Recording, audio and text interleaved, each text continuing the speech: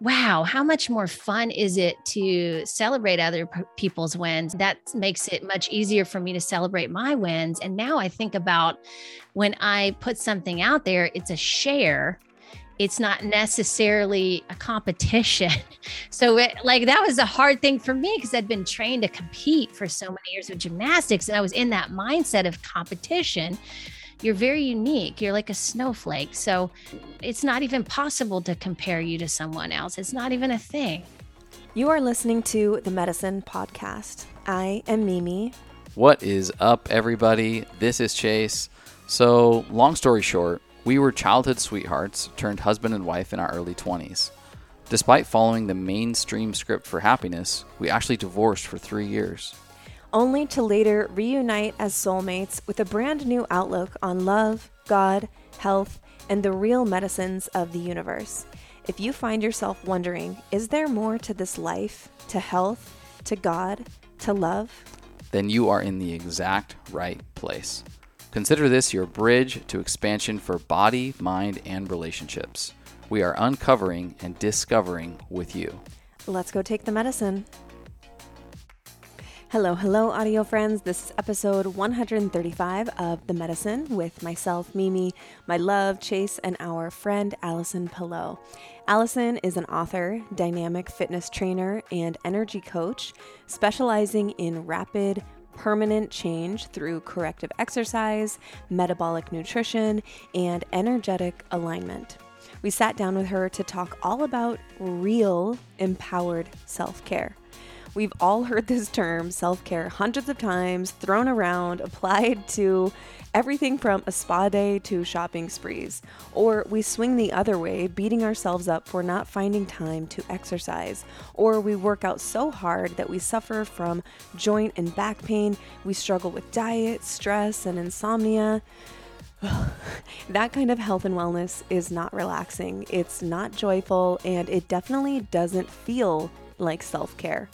Allison's new book, Finally Thriving, which I had the opportunity to read myself, invites wellness into your life in a whole new way, bringing genuine self-care to your health and fitness routine with you in the driver's seat. She helps people feel strong, confident, and calm in their bodies for life-changing results with practical, proven energy skills, including mindfulness, reflection, and deep affirmations. Allison wants to help you tap into your creative expression, understand yourself, embrace your joy, and create the body and life you want, starting right now. Oh, doesn't that sound incredible? We hope you enjoy our conversation with Allison. She is such an earth angel and truly just wants to see people living their best lives on purpose. As always, if you like the episode, please share or consider leaving us a review. We appreciate every single one of you. Cheers, my loves. Hey, you guys, welcome back to the Medicine Podcast. My name is Mimi, and I have my love, my king here with me. What is going on, everybody? This is Chase. Super stoked today because we have a homie on the podcast, somebody we have had the absolute pleasure of getting to know over the last, few months up at Paul Checks. And so stoked to have you on, Allison. Welcome to the Medicine Podcast. Thank you, Mimi and Chase. I really appreciate you having me on. It's a pleasure to be here. Cool. Well, we will jump into it because we have a whole list of questions for you. And the first question that we ask every guest on the medicine is, what do you love in your life? What aspect of your life do you love so much that you wish you could gift it to every human? Yes. So I really love one aspect of myself. I'll bring it into myself because that's all I can do is perceive that way.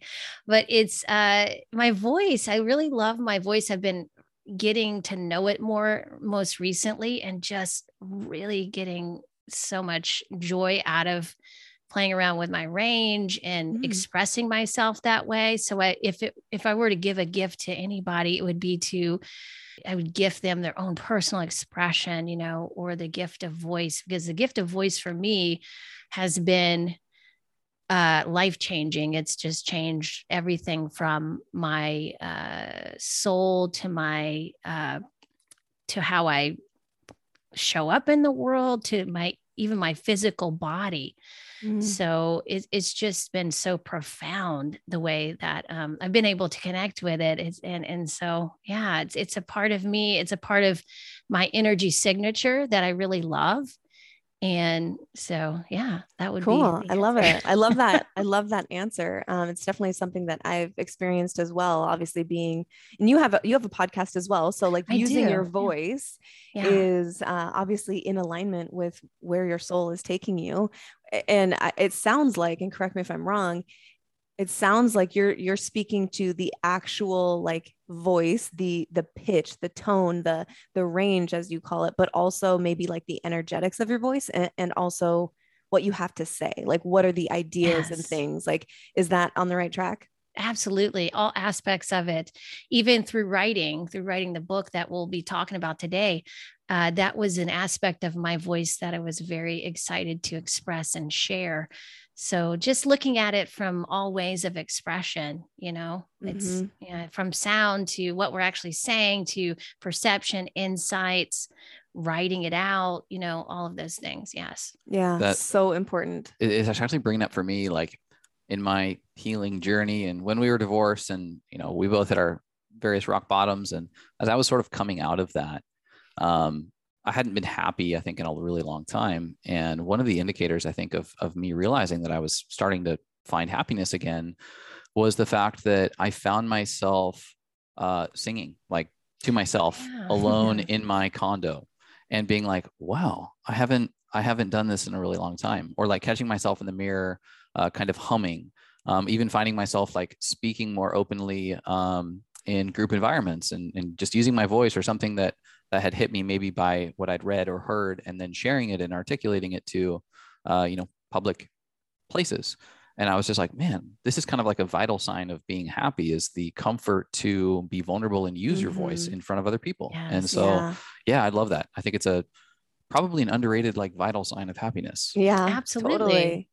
Absolutely. And within relationships, it's helped me so much communicate more authentically with my partner, Yeah. Mm-hmm. from not being Yeah. afraid to hurt them or to, um, you get this feeling with a partner sometimes that you want to take care of each other, but then sometimes that's not really serving the other person.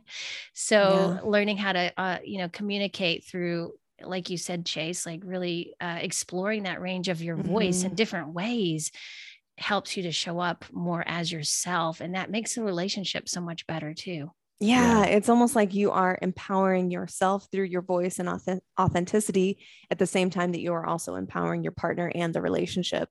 I know that that's a lesson that I have had to learn, and I'm still learning in this life. Is, part one of our relationship, I was not using my voice in a way that it was supportive of our relationship or myself. And call it programming or teaching or religion or whatever it was. Insecurity, my default was to suppress when anything Yeah. was maybe uncomfortable, rather than use my voice in a creative way, not using your voice to hurt somebody, even if it is your truth or your authenticity, but learning tools to share your voice and your ideas, especially with your most intimate partner, Yeah. what's kind of going on in your inner world in a way that is constructive and authentic, rather than just the default of suppression. And that's when I was the sickest, and when our relationship was the sickest. Certainly there was other factors in it, but that wasn't a coincidence. That me learning how to use my voice in a constructive way really contributed to the overall health and vitality of now what is our part two, I think, for both of us. Mm-hmm. Yeah. And yeah, so it's hitting home when you Yeah. speak about voice, for sure. Absolutely. The suppression aspect it resonates with me heavily because I experienced that too. Mm-hmm. Yeah. I'd be curious to see if you are a projector in human design. Do you Oh, know? I'm not. Yeah. Oh, you're not? Oh, okay. Because that's one of the things that, can go wrong for projectors. I'm a projector, is when you're not Oh, using your yeah. voice, that but certainly that can, Yeah. it I'm a applies to everyone. generator. I'm a Oh, okay. generator. I'm like Yeah. the most biggest percentage of all people. But, yeah, I think that we could all learn so much about ourselves from our voice. I mean, it's like when I take singing, I do voice lessons with a voice teacher, and we sing, but we also just make a lot of sounds. So it was really interesting. I discovered the way I make sounds and the way I was expressing my voice was basically how I did live. So as a gymnast, I was a gymnast from like age to about 5 or 6 to 22.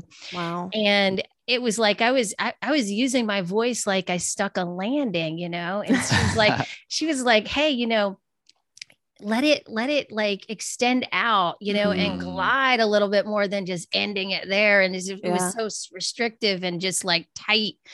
And I realized a lot about myself from just the way I was using my voice. And so that translated to a lot more in my life and how I was able to show up that way too. It's like we are these holistic beings or something where I know, like bleeds go into figure. everything else. Wild. Go figure. Wild, which is the perfect segue because, I have your book here, Finally Thriving, which is just amazing. And I've been able to dive into it and really gain some wisdom from your perspective. And I think it's just a perfect segue into who you are in the world. Can you give us a quick summary of who you are in the 3D world and the work that you do and how it is that you help other people? Yes, I'm an author now because I just wrote a book. So I consider myself an author. This is the new 3D role I'm stepping into, as well as a speaker. And I call myself an inspirational speaker. And of course, I'm a coach as well. And I've been doing nutrition, lifestyle, and fitness coaching for almost 20 years now. I started with the Czech Institute back in 2006. And before that, I know, You're an right? OG. I know. And when I went to those workshops, I was like, oh my goodness, this is a blast from the past. That's the first time I'd been really to one of his classes in so long. I can't remember the last time it was. So, before that, I had graduated from Georgia State University with an exercise science degree. So I've been in fitness and health for quite some time now. And that has been my 3D life and what I've been really comfortable with showing up as for some time now. And now I'm stepping into a much more uncomfortable place, but very fun place, and a place that I really have been wanting to step into for some time now. And I haven't given myself permission until now to really put myself out there and to be a little bit uncomfortable and try some new things and see myself differently and make mistakes, gracefully and all of these things and learn from them and play. So this is where I'm at right now. So, that's the 3D Allison is how she shows up really through, writing a book, coaching, and just writing a book and coaching basically is what I'm doing right now in podcasting. Yeah. Cool. Awesome. And you and your partner have a restaurant, right? Yeah, we have a restaurant called Primal Burger here in Portland. There's 2 locations, and it's grass-fed local beef and all organic and really he caters to all food sensitivities. And so he's really good about that. It's really my husband's gig. So I don't really have any part of it, but support though. Support yeah, exactly. And just your but I go there and eat pretty often. Yeah. You guys have been kind of ahead of the curve too. Cause it sounds like, talking to some friends up in that area that you guys have been there a little while and kind of ahead of the grass-fed local 360 type approach to out eating. So that's super exciting. I'm really curious. Like I'm a former athlete. I played basketball in my youth and I was in club and I literally played 12 months a year all the way through college. And I'm still deprogramming from athletics and from I understand that. The hostile environment and just hearing the fact and knowing that you were a gymnast and actually having a lot of friends who grew up in gymnastics and kind of a toxic culture, at least from what I observed. How has that like morphed and shaped you into what you work on and where your passions live today? Yeah. So sports can be sometimes toxic in what it teaches us. Right. And gymnastics for me, I had to learn how to appreciate the good aspects and the not so great aspects of it. It taught me discipline. It taught me persistence, and it actually trained me to focus on something. When I was younger, I had ADHD, and I didn't get any medication for it because that wasn't really a thing then. But And I don't know, this could be why I had ADHD, but I was on this allergy medication called Actifed. So it was like speed basically. So I was, I was like forced to sit down all day in class and just hated it because I couldn't, sit still. And so gymnastics was a really great way for me to harness that energy and learn how to do that on a physical level.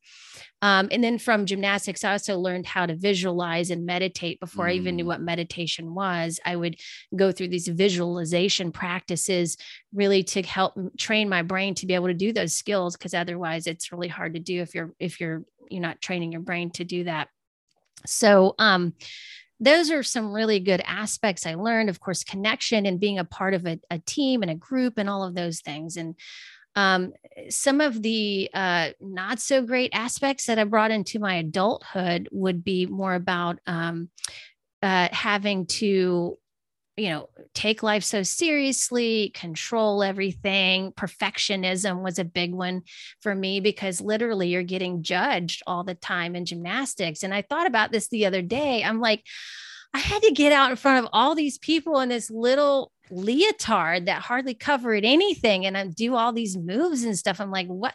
That's like, I always wished in gymnastics that we had some kind, because we practiced in these like biker shorts, that we pulled up over our leotard. And I was like, why can't we just compete with that on, cause like, but it was really exposure in the biggest way that I felt when I was a kid. And it was so much exposure to the extent that I had to in order to survive in that situation, I felt like I really had to put up a lot of armor and disconnect a whole bunch from myself. So that was my defense mechanism in that scenario. And then on top of that, as a gymnast, and probably most athletes experience this, is that you really have to suppress emotions when you're in there because, you're being judged on your performance and you have to act like you're holding it all together all of the time. And it's really hard to do that because you have to really push away both the physical pain and the emotional pain in order to keep going because it's a very hard sport.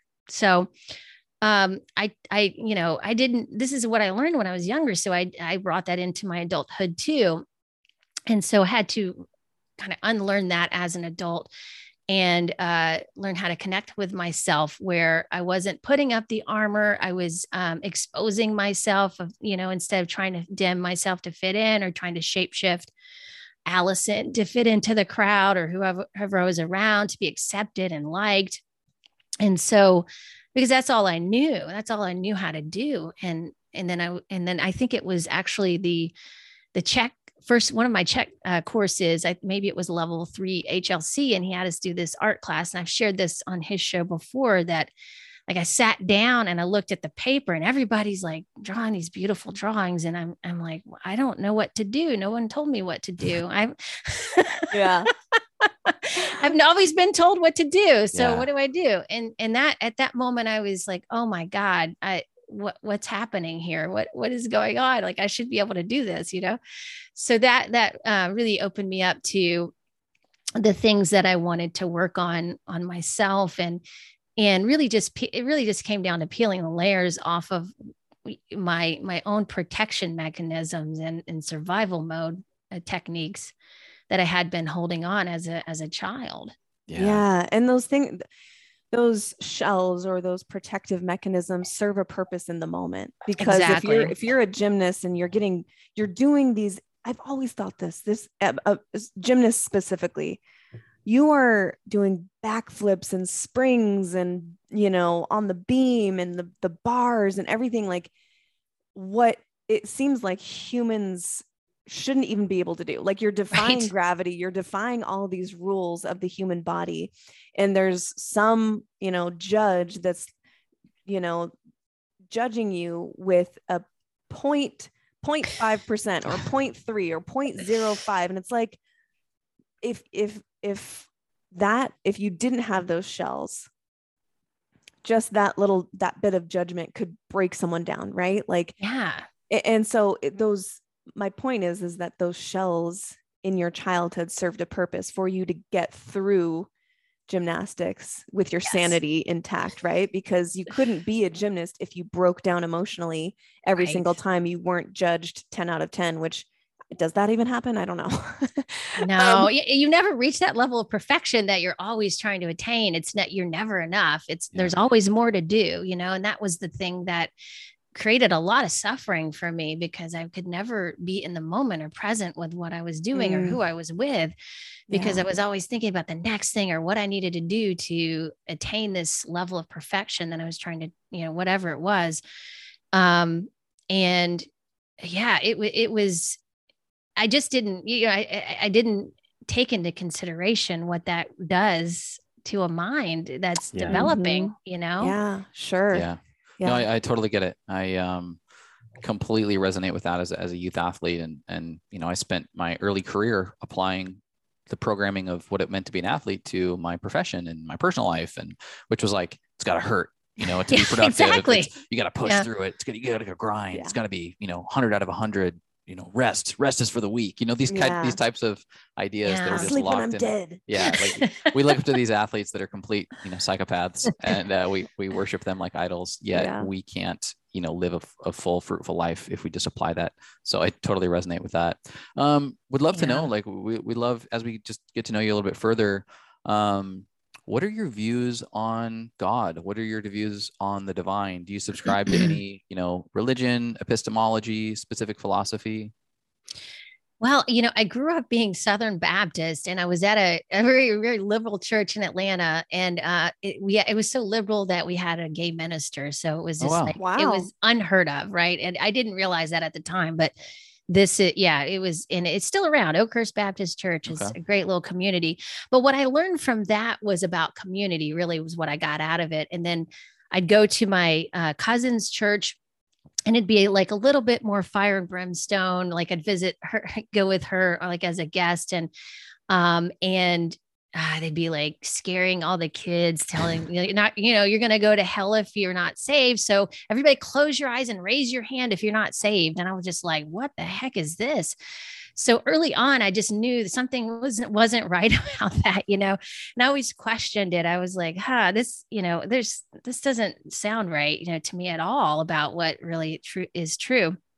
And so I never, as I got older, I didn't really hang on to any religion because it didn't resonate with me so much. And I started gravitating more to spirituality and self-growth and things like that. And because that just really felt better for me and what I needed. And, I went through the years with the Czech Institute. Excuse me, my throat's kind of doing some funny things. I went through the years with the Czech Institute and learning about spirituality through Paul's point of view. And then I learned about pranic healing and learned about energy work. And then it took me to emotional coaching with John McMullen and that group, Journeys of Wisdom. So I started just looking at it from all aspects. And really what it's brought me back to is full circle to just the simplicity of life, just looking at like what I wasn't seeing before, what I didn't notice before about my life, what I can appreciate about my life, how I can get more present with my life. And, it's really about all that right now and connecting. And that for me is connecting with the divine source, and being more of a clear channel for that to come through is what I'm getting more of these days. And so however that is expressed is how I'm going to express it in the moment. And so with the book, it's the same thing. Like I'm learning that creative expression is a form of, it's a spiritual experience. You're experiencing yourself, your own expression as, whatever is coming down energetically gets physically manifested through your expression, whatever it is. So to me, that's just fascinating, And so,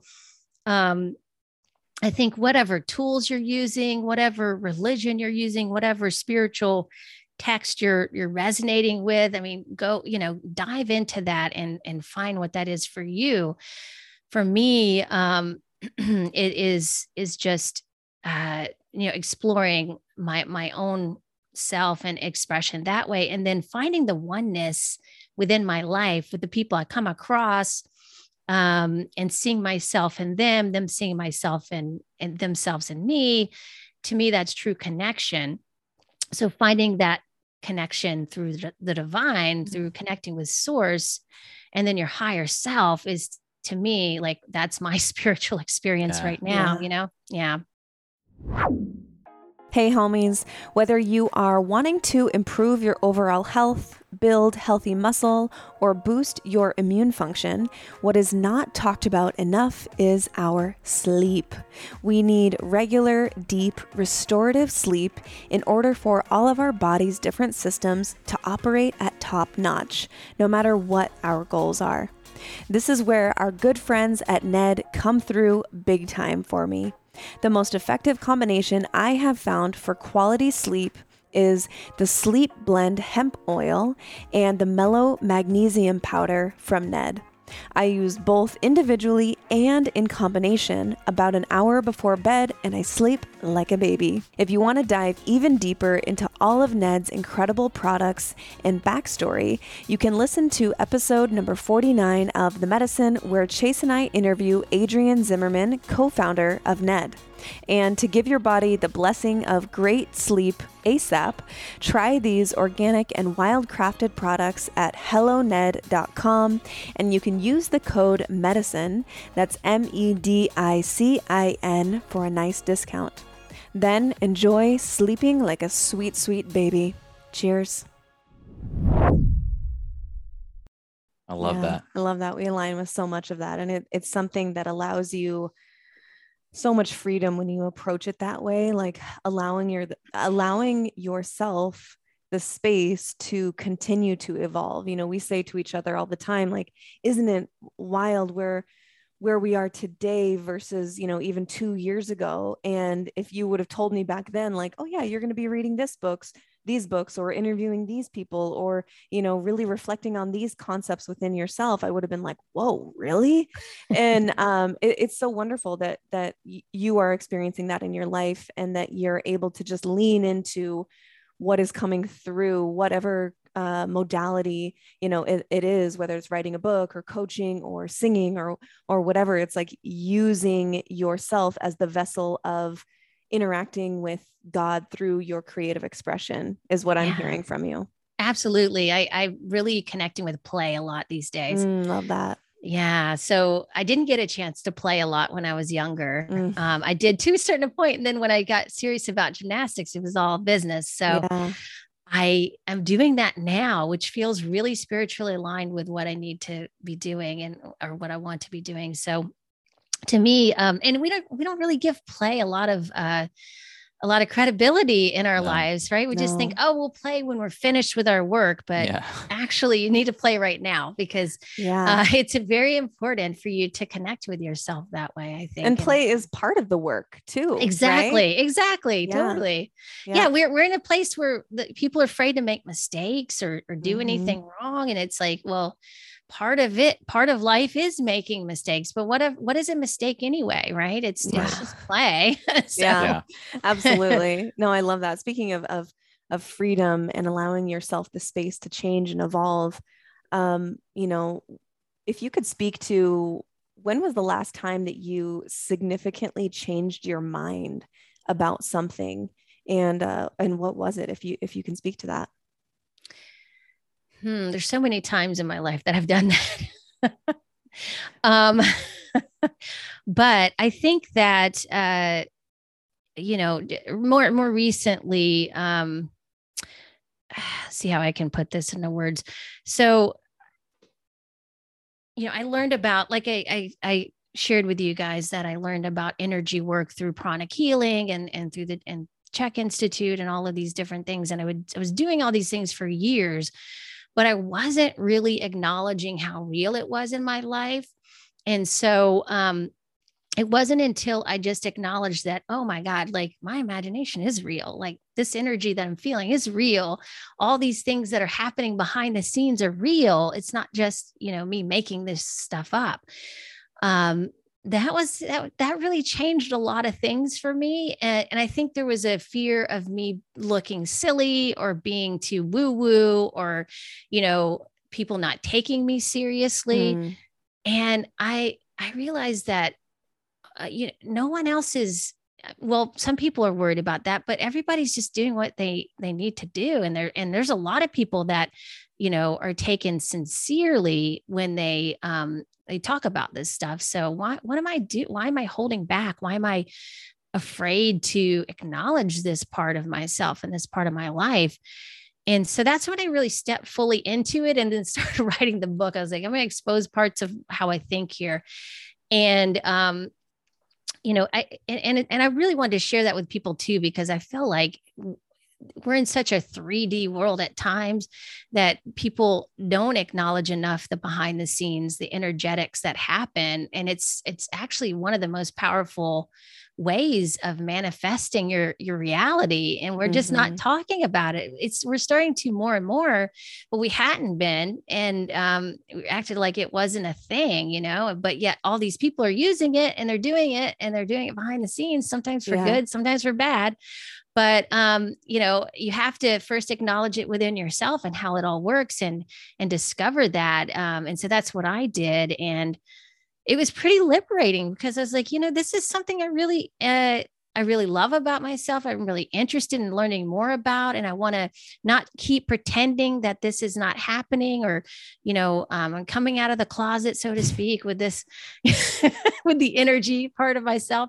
So, And so that really, helped me step into more of expressing myself the way I wanted to, and just stop pretending and I think I just was presenting myself as this, like, I'm a trainer, I'm a, physical trainer, and I can help you with all the physical, but, I talk to people all the time about all the energetic stuff too. And I'm like, yeah, we need to talk more about this because, so, I think a lot of people are suppressing that part of themselves too. And in my opinion, as we're going into this different state of reality here, it's so important for us to learn how to navigate it with practical skills. And so that's what I wanted to share with everybody, is that it is accessible to everybody. And so that at that point in my life, I learned, hey, I can teach this to people and I can also use it myself. So yeah. I love that. I'm so grateful you're doing that. It's Thank you. so needed. And I think it's just, people listening and just coming into contact with you, it's familiar, and that lesson and those teachings, resonate, and it's super real. A big piece of our show is taking these perceived like roadblocks in life, stumbling blocks, if you will, and turning them into catalysts, turning them into like stepping stones into the potential for evolvement or learning something. And, our divorce is, a testament to that. It was literally the most painful thing that either one of us had been through at that time. And, over the course of 3 years or so, turned it into just the most transformative teacher and healing opportunity. What for you has been, a perceived roadblock, difficult situation, challenge that you look back on now and have just gratitude for? It's been such a teacher for you. Yeah. So I'll go with the theme of relationships on this one, because this has been really a teacher for me as well. My husband and I have been married. We're going on our 25th wedding anniversary. Wow. Congrats. And thank you. So we actually dated 3 years before that too. So we kind of grew up together. We started out as kids, really. I mean, in your 20s, you're a child. So yeah. And with that goes, each person, we develop together and we develop separately. But when you're so intertwined with somebody, it's sometimes hard to know who you are, where you stop, where that other person begins, and vice versa. And so I found myself like wondering, and he did too. We a couple of more than once in our relationship, like, do we really want to be together, or are we obligated to be together because we have 2 kids together? And because, it gets to be a little bit of a business, kind of feeling like a little business relationship after a while, partners. Yeah, exactly. And then the passion goes out the window. So we had to look at that and rediscover why we were together at this point, because it was different than when we started.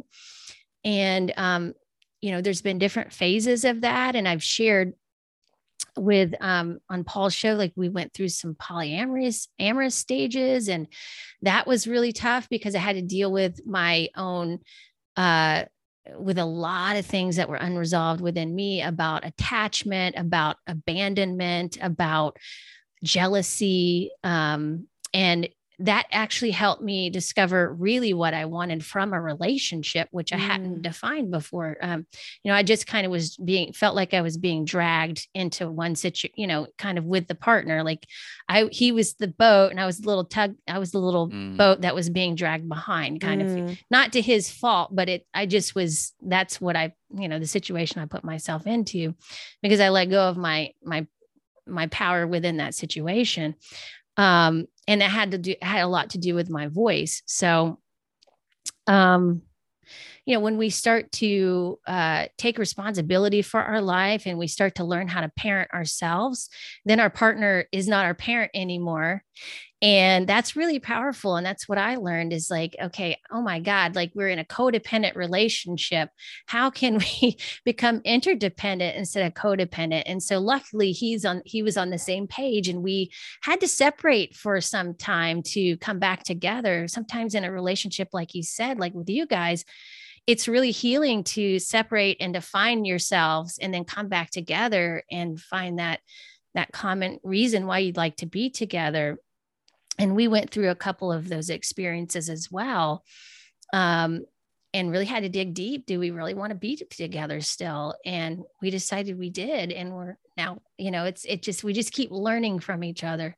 So that's been a great experience to have him as a partner. And it's just, we just have fun together now. And we don't take everything so seriously. I feel like we have definitely learned how to communicate better. So that's been really key.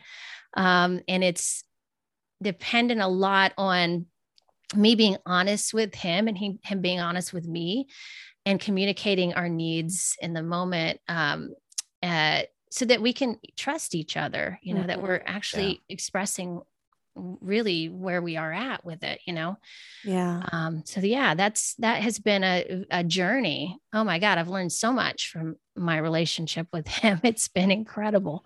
Yeah. Oh, we totally get it. Know that well. It's such a mirror, and it's everything you could potentially be projecting will show up and surface and hit you in the face, whether that's your own self-love issues or own insecurities. Maybe it's just clear evidence of what your programming suggests that a relationship should look like, and all of a sudden you're acting like one of your parents that you swore you would never act like, or maybe it's just cultural, societal, archetypical patterns that we find ourselves in just unconsciously, and it takes a relationship to start showing like, whoa, okay, that's what they're talking about with toxic masculinity. That's the archetype. Right.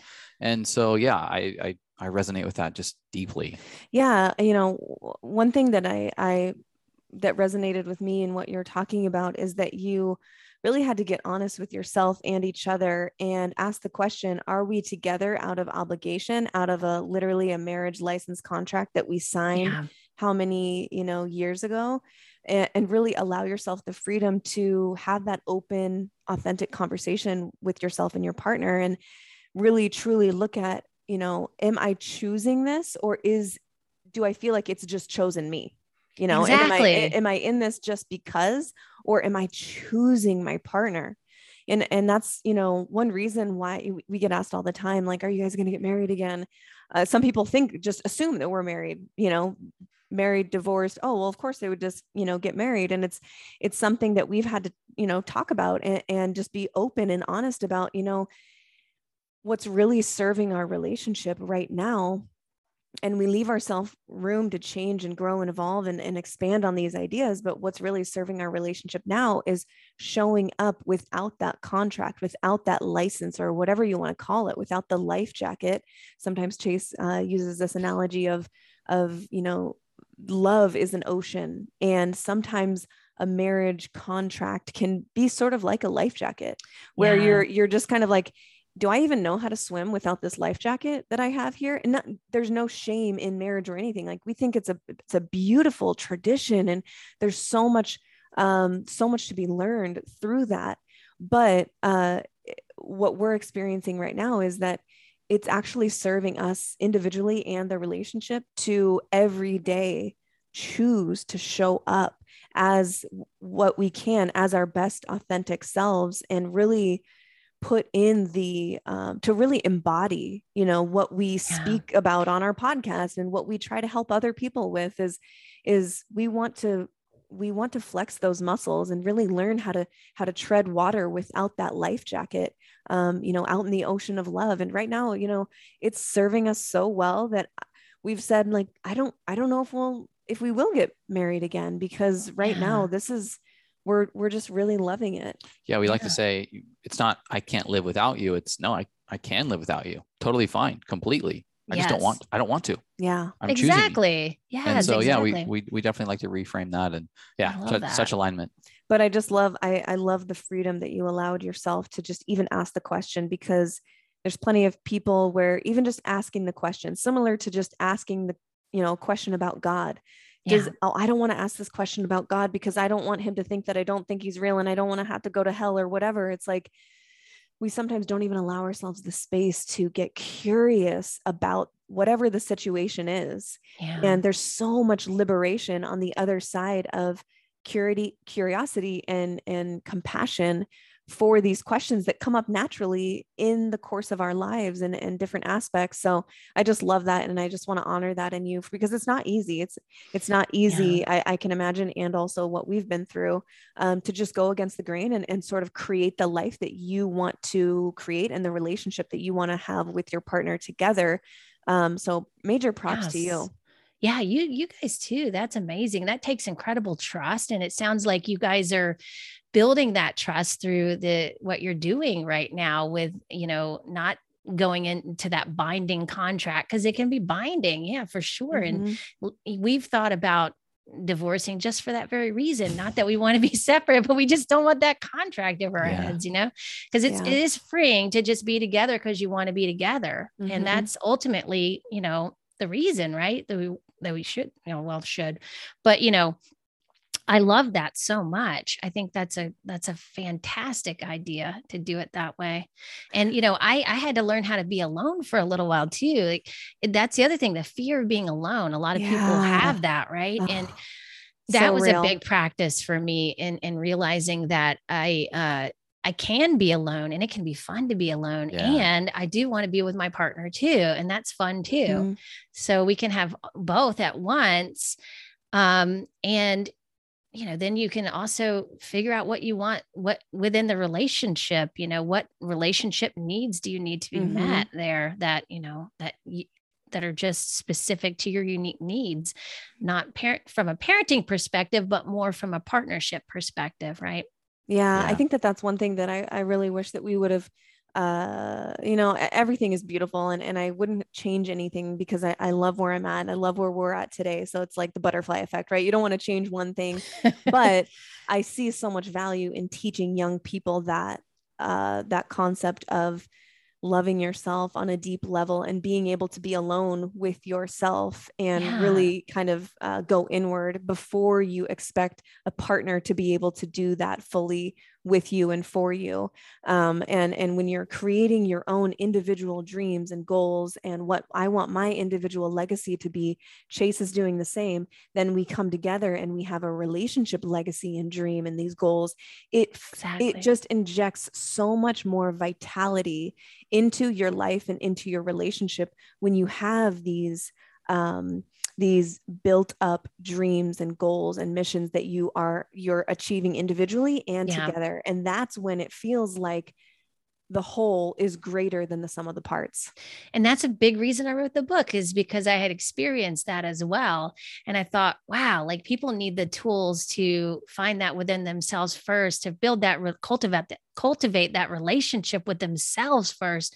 Then they can extend that out to a partner or other people in the world. And how beautiful would that be?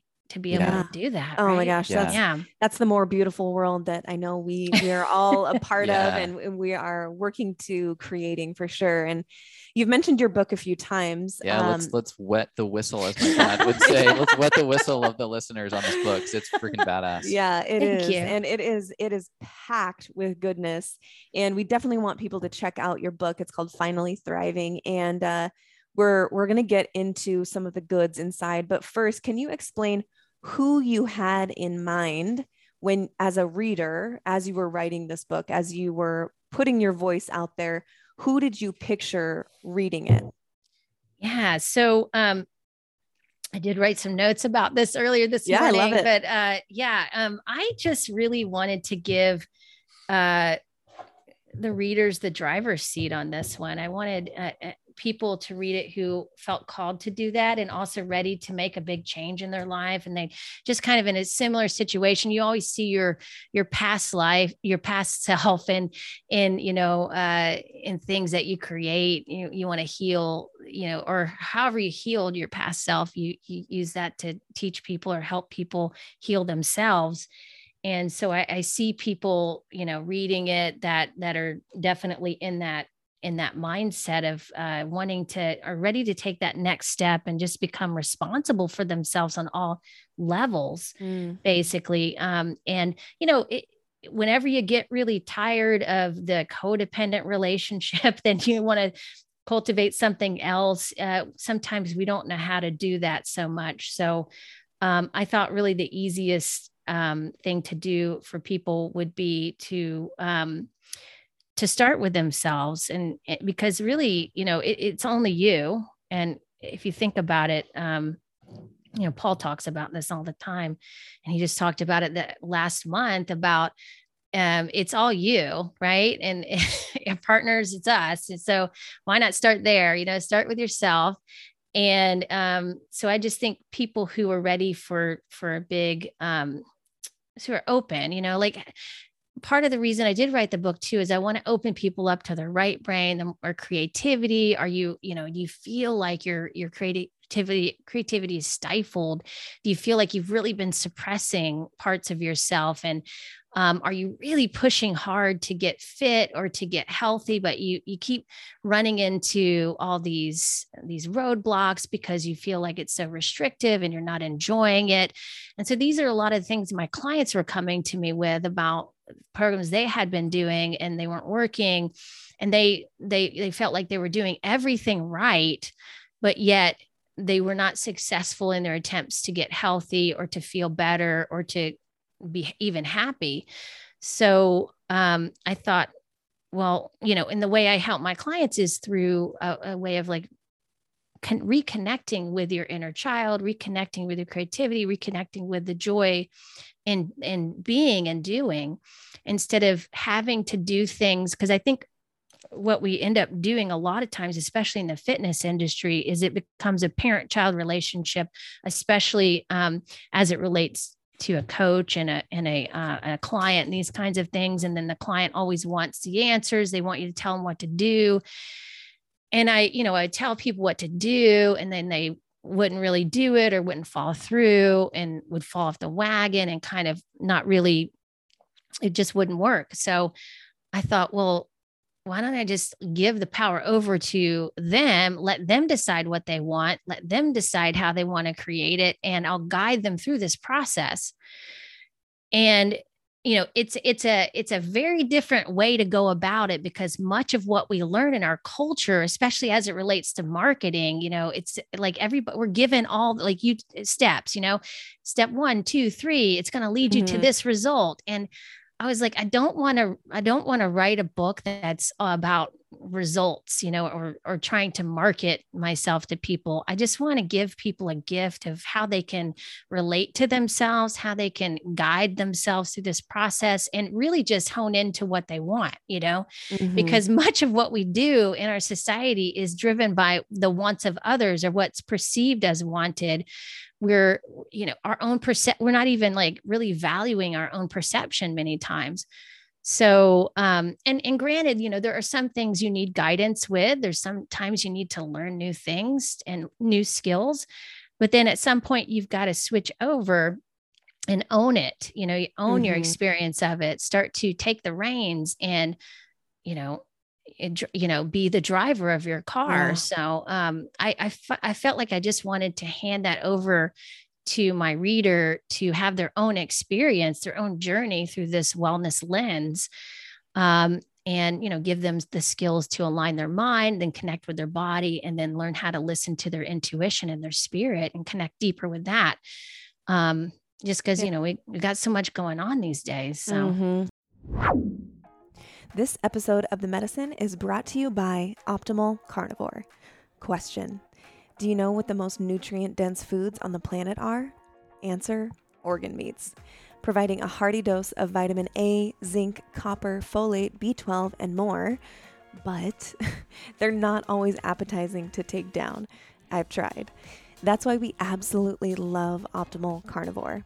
Organ meats support and nourish our bodies in ways that synthetic or plant-derived nutrients are simply not capable of providing. Those who incorporate organ meats report feeling more energy, less brain fog, and like they're truly thriving. These are 100% grass-fed organ meats from New Zealand, freeze-dried and encapsulated into convenient bovine gelatin capsules. They choose New Zealand because it's a pure source, a pristine land with rich soil, lush greenery, and one of the cleanest environments on Earth. Their products are 100% grass-finished and free of all hormones, pesticides, antibiotics, and GMOs. Our ancestors would have eaten the whole animal, so Optimal Carnivore created this unique blend of 9 different organs, a powerful combination including beef liver, brain, thymus, heart, kidney, spleen, pancreas, lung, and gallbladder. Each organ contains its own unique benefits and nutritional profile and provides a large range of nutrients that support all the major organ systems. The guys at Optimal Carnivore believe everyone deserves easy access to the most nutrient-dense foods and wanted to take the guesswork and mess out of eating organ meat. They are also giving back to the planet by planting 1 tree for every product sold. Our favorites are the grass-fed organ complex that I mentioned and the grass-fed liver capsules. To get some more of these essential nutrients in your life, go to amazon.com/optimal carnivore and use the code THEMEDICINE to save 10% on all of their products. As always, bringing you only the best, my loves. Cheers. Yeah, I love that. It's such a theme that we talk about basically on every episode of this podcast is taking ownership of your life expression. And it's scary, but it's also equal parts or greater liberating and freeing and fulfilling because you are not a victim of circumstance. You really take the reins back, as you say, and take control and realize that you have more power than you probably ever thought was even possible.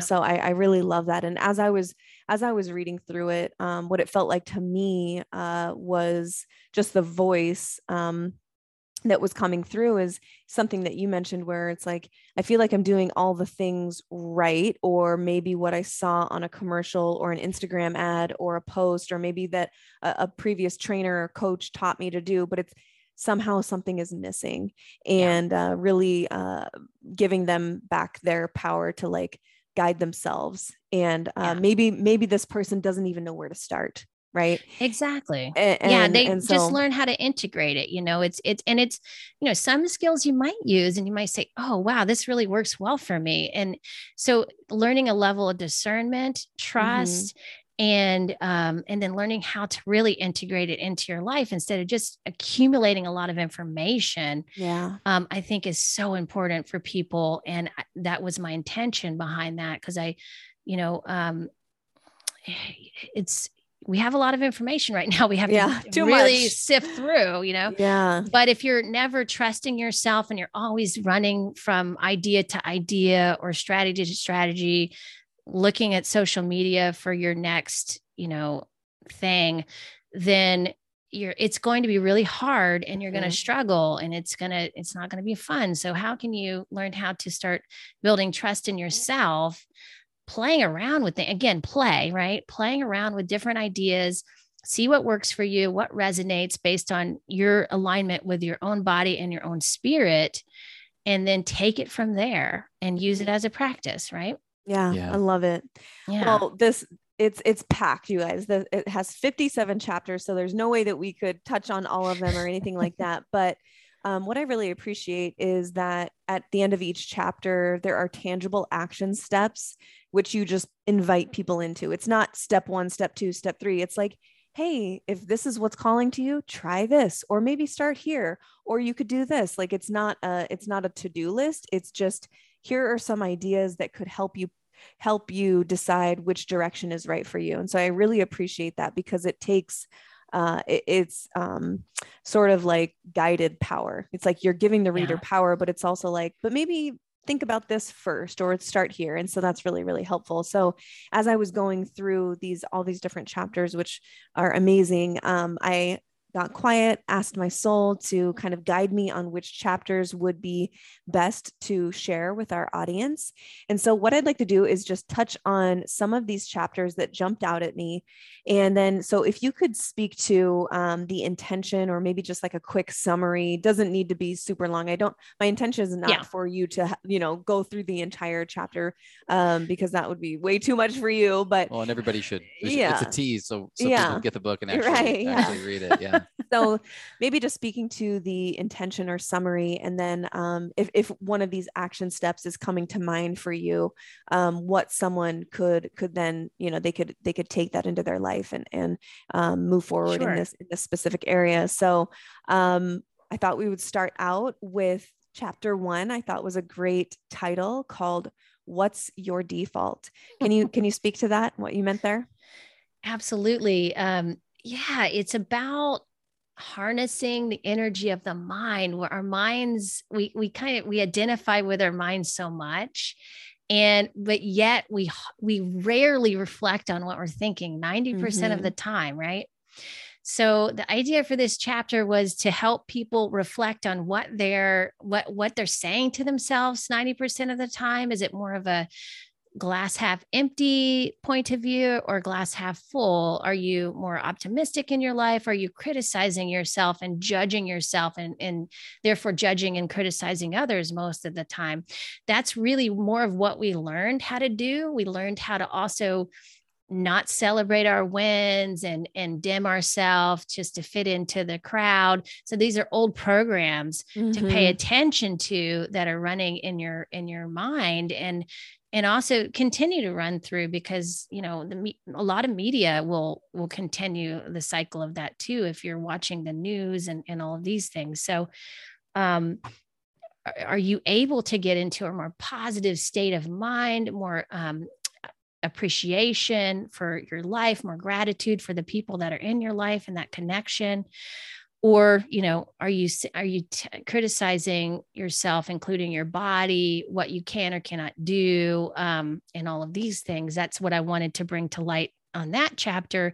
And I give practical, real easy steps to do that. There's some key words.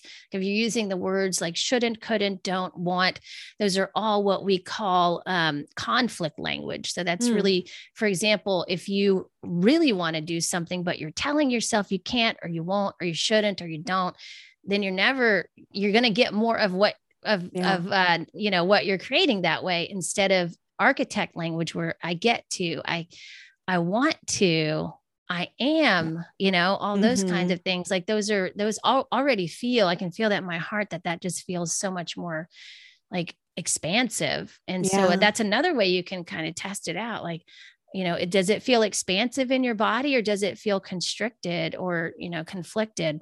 So, a lot of times we use language that conflicts with our true desires. And it's just really simply paying attention to that. Like, is it true? Taking inventory. You can't change or shift anything or transform if you first don't take inventory of the current situation. Yeah. Awareness and consciousness is step number 1, right? Yeah, absolutely. And we see so much of, like, on social media, you were looking at all these things that are telling us about mindfulness and everything. And, it's all over the place, but are we integrating it? Are Yeah. you actually doing it every day? That's the Yeah. question. Yeah. No, I love the phrase, stop shitting yourself. Or, Yeah.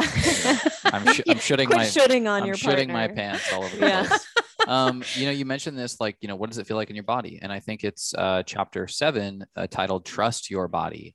Yeah. It knows what to do. Maybe you can go into that a little bit. I know for us, like, just that we've talked about even in the start of the episode, like, hey, if your body is laughing, if it's singing, if it's using its voice, that might be a sign that it's actually well. Lean into whatever you're doing. Yeah. So can you explain Absolutely. what this chapter is about a little bit, and what does it mean to trust your body?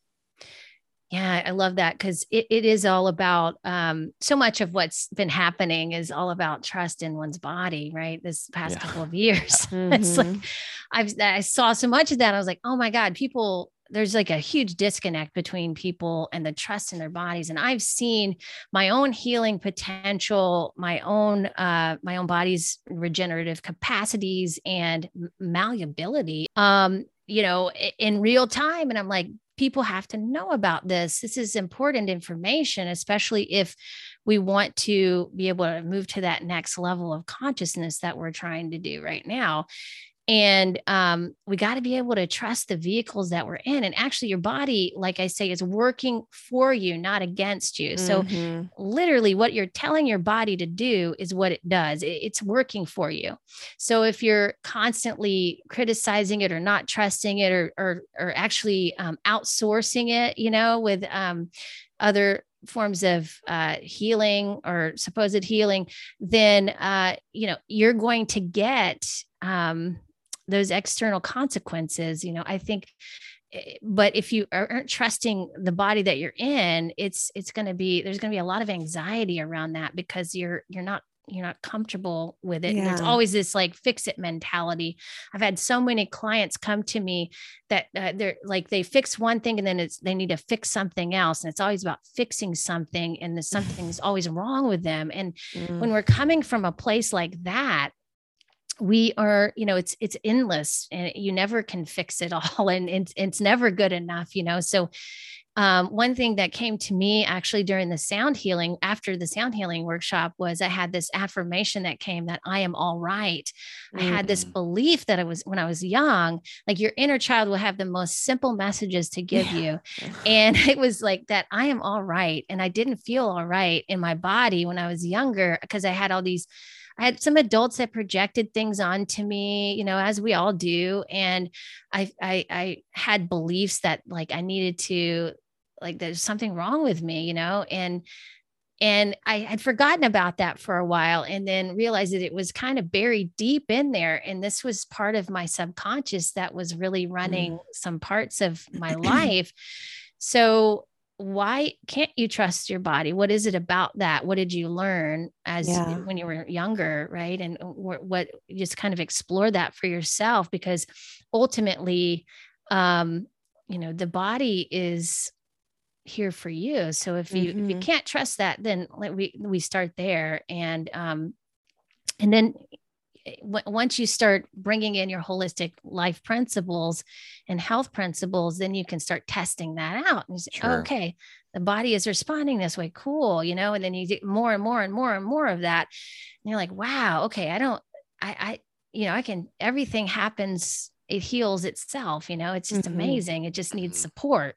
Yeah. Yeah. I love that. That's so great. Next chapter I have on here is chapter 21, get to know your personal rhythm. What do you mean by personal rhythm? Yeah. So this is something that, it was kind of a nuanced topic to put in there, but it's something that occurred to me a long time ago. Is that we just kind of get swept away with the day a lot of times, and we don't pay attention to our energy levels during the day, or what we need sometimes we're like eating on the run. And, some of my clients do that. And I coach them into finding that rhythm of like when, good times to eat, good times to work out. Maybe working out in the evening is not good for your body. Maybe there's a better time to do it. There's a time when your energy is optimal, and you have all the energy to do a workout and that kind of thing. Maybe there's a right time of the day for you to meditate. Maybe there's a right time of the day for you to work really hard, whatever, like find that rhythm for yourself. Because what I found in myself and for my clients as well is we tend to pack our calendar full of stuff, full of busyness, right? And and for me, busyness for me was a something I identified as, oh, I'm important, I'm busy, people want to see me, and and all that, and I'm just like, what is that about? So no time to be bored. Productive people are never bored. Right. Yeah. Exactly. So with people who are very productive, it's start to look at your calendar is what I say in the book, and just take off things that aren't going to serve you. What if it doesn't light you up, if it's not really speaking to your soul? I mean, obviously there's some things that are obligations, but then take it off your calendar if you can, and don't pile stuff on your calendar that are just busy work that you don't really need or don't light you up. So there's just a kind of a restructuring of the energy of your day, how you want to spend it. When can you spend time with yourself and reflect, just with you, prioritizing just time spent with yourself. And then when is it a good time to work out? When is it a good time to eat? When is it a good time to work and be productive and those kinds of things? So finding that rhythm for yourself. Some people, everybody's different, but for me, I have a certain, rhythm of my day. I like to wake up and I like to meditate, ease into my day, do some writing. Then I'll see a few clients, then I'll work out, and then I'll have my lunch, and then I'll, see some more clients, and then wind down, make dinner and that kind of thing. So, I try to, now I've blocked my day, 2 days a week off really for time, for myself. Either I go hiking or these days I'm doing more podcasting, but, I try to do something really nice for myself, to take myself on a wellness date, or my husband and I will go on a hike together on Tuesdays. But yeah, it's just kind of fun to do that, and so just play around with it and see where that takes you. Like, what are you really desiring to do that you're not doing right now? Yeah. It's like just one big permission slip. Yeah. Yeah, totally. Yeah. Like that's the whole thing of reflecting and questioning. Are we doing this on autopilot, or is this really what I want to be doing? So. Yeah. I think it's safe to just sit and complain about all the obligations that you have, but then also just do nothing to change it. Right. And so how can it be, yes. How can it work?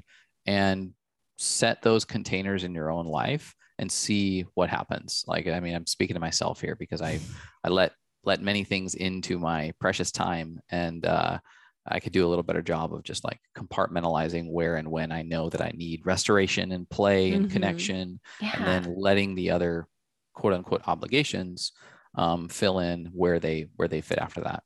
If I can reflect back to you in this moment, I have seen that there has been a major shift, and I would say that you are doing a really a good job at being intentional about that right now. And I see that in you. So just thank you. You're welcome.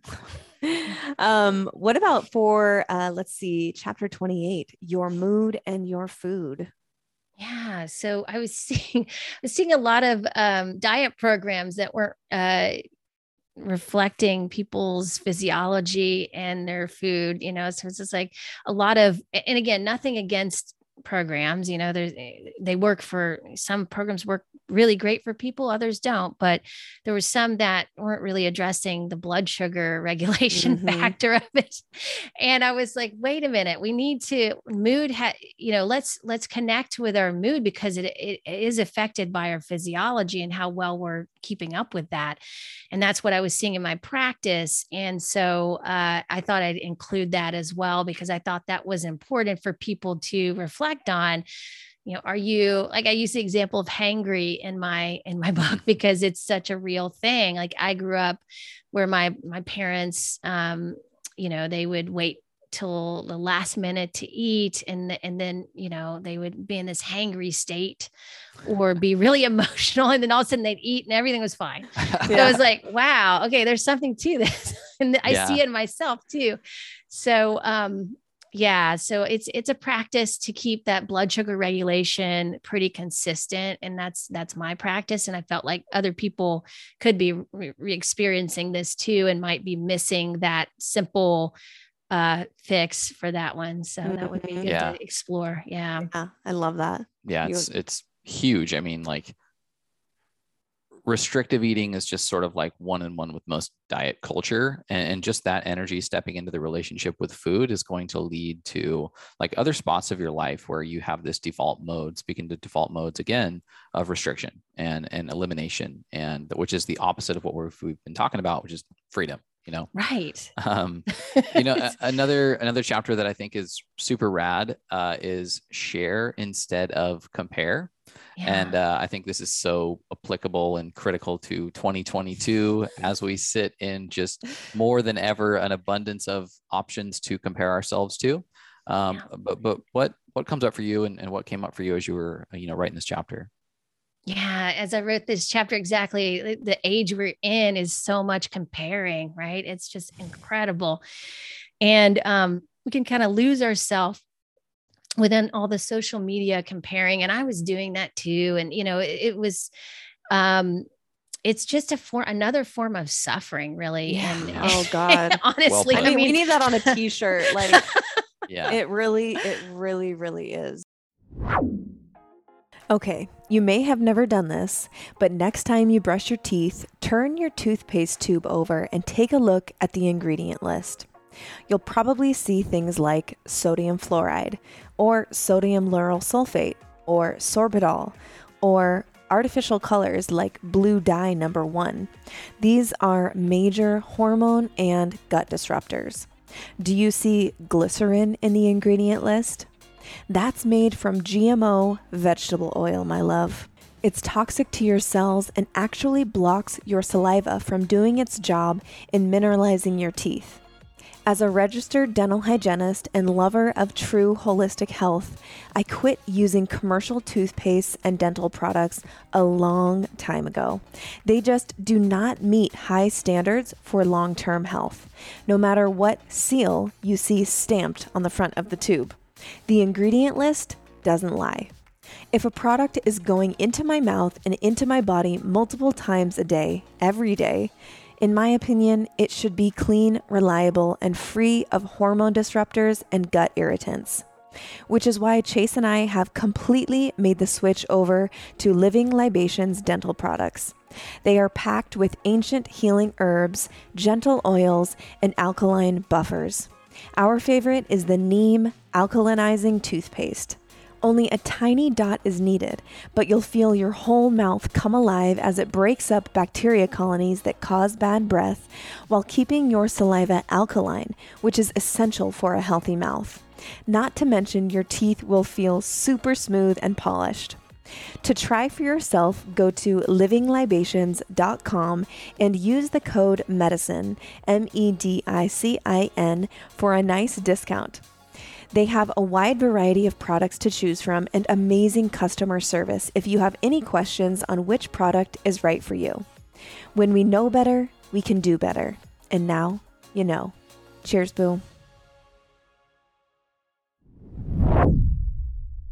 I was just saying to Chase yesterday, like, I am so glad that we were teenagers together without social media or smartphones. Yeah. Like, it was like a treat if you had a phone Exactly. that could text. Yeah. And that was enough for us. Like, I see what teenagers, in my own family, what teenagers have to deal with right now as their brain is still forming, and these programs are running really deep, really fast.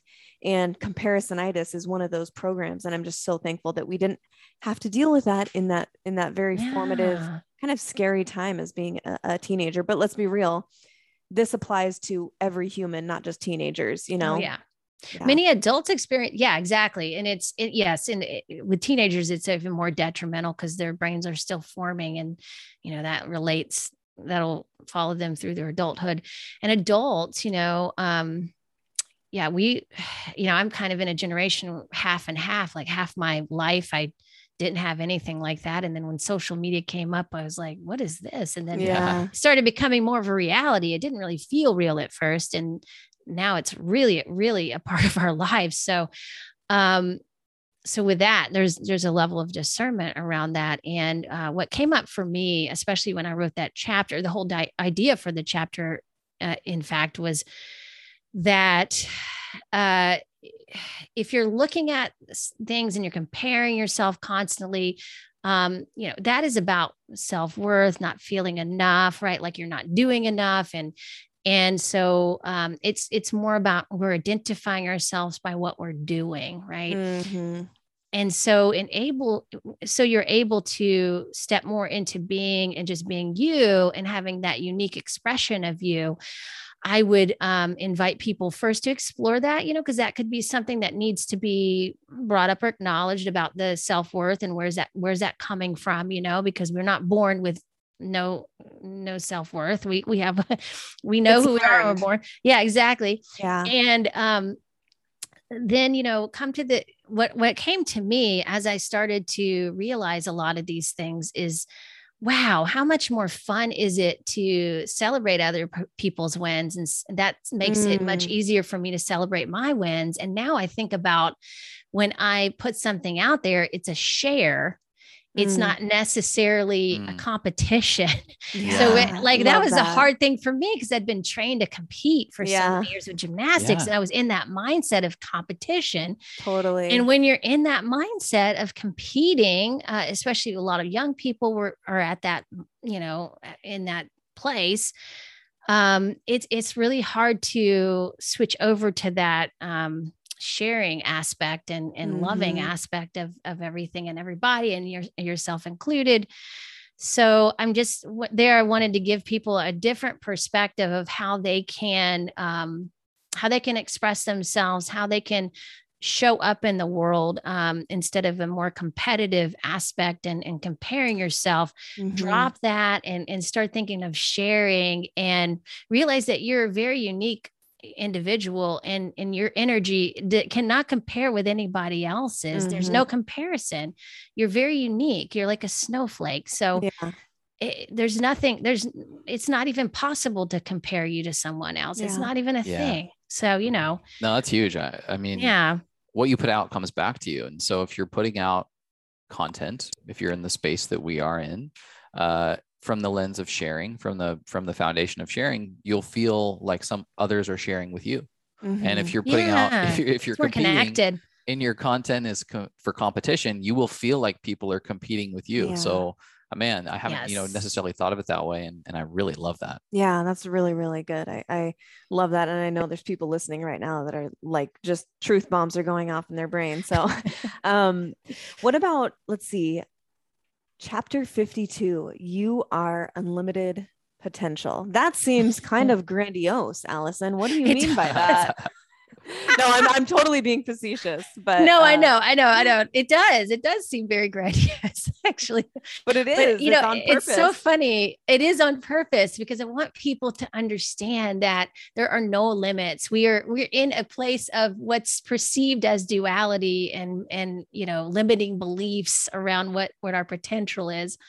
But the reality of it is it's unlimited as far as that goes. It's just what you're perceiving is limiting you, basically. So, you guys know Roseanne Grace. So I'm friends with her. I work with her pretty frequently. And we've talked about this so many times. And I learned a lot about that from her. And so if we're thinking about ourselves just in the physical, and what we've learned about the physical, yes, we're going to have a lot of limiting beliefs about that and what the potential is there. But if we can expand ourselves out to our energetic bodies and think about how far those can go, because that's part of us too. Like, I mean, there's a lot of potential there. There's a lot of potential also to manifest into the physical reality with that. So, wow, right? Yeah. Wow. Really? It's like kind of amazing. Yeah. Yeah. No, I love that. I love, sorry to interrupt. I was just going to say, go ahead. Love thinking about humans. Each of us are our own little vehicle of untapped potential. You think about all the inventions, all the discoveries, all the new ideas, and that had to originate from inside someone's mind. Exactly. And then they apply their body, their skills to make that a reality in our world. And it has to start from somewhere. And I love seeing people and seeing myself that way, that like, that I am this vehicle of untapped, not necessarily untapped, but just like you said, like unlimited, or just like, it's never going to run dry, your potential. No. Even as you achieve, there's always more. There is. And it's it really comes down to people. I think sometimes that becomes overwhelming, and until somebody realizes what their desires are. And so in my opinion, your desires are leading you to your destiny. This is your purpose here. Like, this is they're kind of little clues that are dropped about where, kind of where your next inspiration comes from, or where you want to like be guided. And that's how I've used it in my life. And so it's really truly shown me what I'm capable of, which keeps getting to be more and more. So I'm open to, whatever, wherever it takes me. But it's one of those things where you really don't know what you're truly capable of until you start opening yourself up to that. So, yeah. Love that. Yeah. So maybe last one on chapter teasing would be living in the vibration of bliss and joy. So I can't wait to hear what you have to say about this one.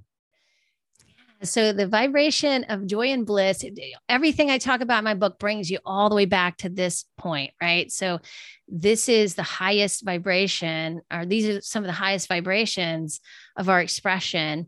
And, it's really, everything I talk about is bringing you back to a true presence within yourself, which brings you into a pure love frequency.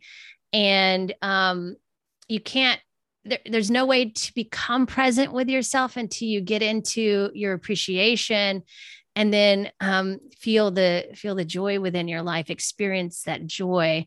So I wanted to leave as if you've noticed, my book gets really much simpler as it goes with. And so by the end, it's very simple. This is where it's kind of brings you back home to yourself, which is pure love. And then you're seeing the oneness and everything. You're actually not having to do anything because you've resolved everything that's pushing you to do it. Yeah. Like, you're doing it out of joy of doing it, but you're not doing it because you feel like you have to, or you have to prove anything anymore. You need to, push through these unresolved traumas or anything like that. It's more of a motivation of just doing it for the love of doing it. So that's where we're heading, Yeah.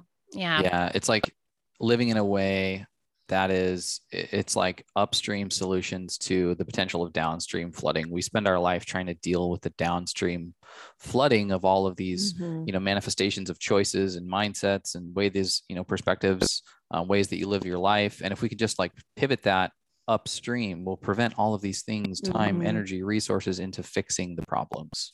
Yeah. Yeah. There's no, like, I write this in the book too. We feel like there's a big gap between kind of becoming what we want to become, right? Which is ultimately nothing. So, which is the ironic part, right? It's a paradox.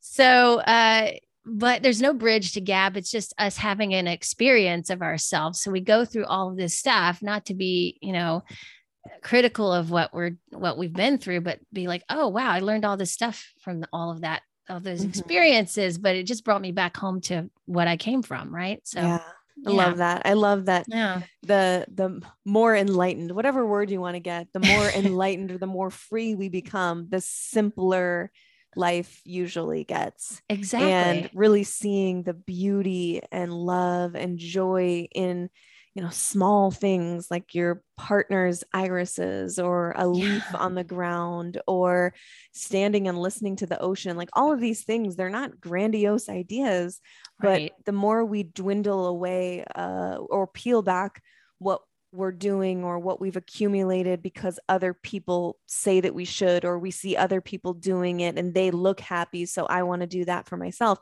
Once you peel away all of that and you're living a life that you have proactively created, and that every aspect of your life is an expression of the real you, things seem to get much simpler. And I love that you leave readers with that, because it's certainly something to be attained, but it's also something that we can have right now. Right now. Yes. Well, exactly. I think it's Paul who talks about, whether it's finding purpose or finding God or finding evolving and enlightenment, that it's kind of like chasing the horizon. Yeah. And that it's this consistent, trying to find the horizon only to realize that it's still off in the distance. I mean, I have one sort of like addition to that is that. Was that the event horizon that he said? Yeah. The event horizon. Is that right? Yeah. And I have one sort of like, supplement to that, which would be, you can watch the horizon from a beautiful mountaintop as well, or from the beach. And so the pursuit isn't one of like defeat, like, you're never going to quite figure it out. I think you can continue to just find further evolved places of acceptance of this kind of constant pursuit that can be really beautiful, fulfilling, and satiating. Like you would find, seeing the horizon from your porch deck is a little bit different than being on the top of a mountain. It still seems like it's in the distance, and it still seems like it's, out of reach, but you can be in a more, blissful, higher vibrating state just by where you're putting yourself and staying on this course of just constantly seeking. Absolutely. Beautifully said. Yeah. I love that. Well, thank you so much for that synopsis. I know that there's going to be some people who are just getting their, what did you say? You're wetting the whistle. Wetting the whistle. Yeah. The whistle. That's the my whistle dad's has been wetted. So yeah, anyone listening, and these are striking chords with you, definitely grab her book, Finally Thriving. It is amazing. I've had the pleasure to read much of it, and as much as I feel like I've learned in this life, there's always more. And just getting someone else's perspective on how they view thriving and what even that means. And we all have different definitions. It's a really beautiful perspective. So just want to honor that and thank you for gifting the world with something like this that is needed so much. Oh, thank you guys so much. Yeah. This has been wonderful. I really appreciate that. So fun. Well, we have a little cluster of rapid fire questions that we ask again every guest. The Medicine is all about creating conscious relationships with ourselves, with our partner, with God, with movement, with food, all of these very conscious relationships, and leaning into the real medicines that allow us to do that. And so we'd like to hear from you. We'll start with your body. What currently feels like medicine for your body right now? Definitely my voice. Yeah. The sound healing I experienced through my voice right now has been such great medicine. Yeah. I love that. We're going to have to get your voice coach contact info. Yeah. Oh yeah, definitely. Yeah. I can send that to you guys. Yeah. What feels like medicine for your mind right now? Medicine for my mind. I feel like, well, a couple of things come to mind. For my mind, I would say I love podcasting. I love listening to different podcasts, and different perspectives. It really exercises my mind to think outside the box. So for me, like really opening up my perspective to different ways of thinking is really fun for me. So I really love that. Yeah. Love it. Yeah. What about for your relationship or your relationships? What feels like medicine right now? Yeah. So we are in a mode of humor and play. Like we're just kind of tapping into that in very creative ways. Like we'll just like sing together. We'll make these voices or do some like little impromptu acting thing, or, it's really impromptu at this point. Like it's really fun and spontaneous. So that has been a lot of good medicine for my relationship. Yeah. Play is so critical to keep the spark alive. Huge. Oh, yeah. And it's something that we're learning now, in our early 30s, that we had when we were 16, and it lit it away. Exactly. And now we're bringing it back with full force. And we do the same, where we just get in modes of silliness or play, or just allowing each other to be weird and say weird things and do weird things, and just like leaning into it together. And it really does. It feels silly in the moment, but it is such a it's like kindling for the fire in the relationship. Yeah. You surprise each other because you think when you live with someone, you think you know them, and then they'll surprise you like, oh my God, I didn't know that. Yeah, totally. I love it. Had that capability or whatever it is, it's just like, wow. Like, it's keeping you always curious with your partner. For sure. Right. Well, where can people get the book? Certainly it's probably everywhere and on Amazon and all the things, but is there any website that you want to point people to, or where could they connect with you further? Yeah, well, it's most available on Amazon, of course. They can, they can find it there. Finally Thriving: Your Guide to Empowered Wellness. And I have a website called finallythrivingbook.com. They can find it there as well. I believe it's distributed to most any bookstore at this point. So you probably can find it at your local bookstore, Barnes and Noble, that kind of thing. Cool. I'm working on an audiobook. I'll be done with that at the end of May. So that'll be available on all audiobook platforms, as well as I think Audible and that kind of thing. So that's coming out soon. But yeah, it'll be my voice. So if you want to listen to my voice for 4 or 5 hours, then hey, this is the thing for you. It. Yeah. And are you on social media at all, or do you hang out there at all? I know people are gonna probably check that. Yeah. So I have Instagram. I'm Pure Energy PDX on that. And I have a coaching business. So that's what that was originally for. I have a program that's going to be coming out with the book as well. So that's coming out this summer. It's called Finally Thriving Program. It's going to be a 12-week group coaching course and live coaching each week. And a course comes with that, which is taking really key principles of the book and helping people integrate those and coaching them through it. It's going to be super fun. We're going to use voice. I'm going to help everybody with cultivating a different relationship with their food and their movement and finding their energy signature and all of these kind of fun things. Cool. I just want to bring the play back into health. I love it. It's been so boring. Yeah. Oh, thank you so much for all that information. Of course, we'll have all the links in the show notes, you guys. So check there. Allison, thank you. I also have a show called Integrate Yourself.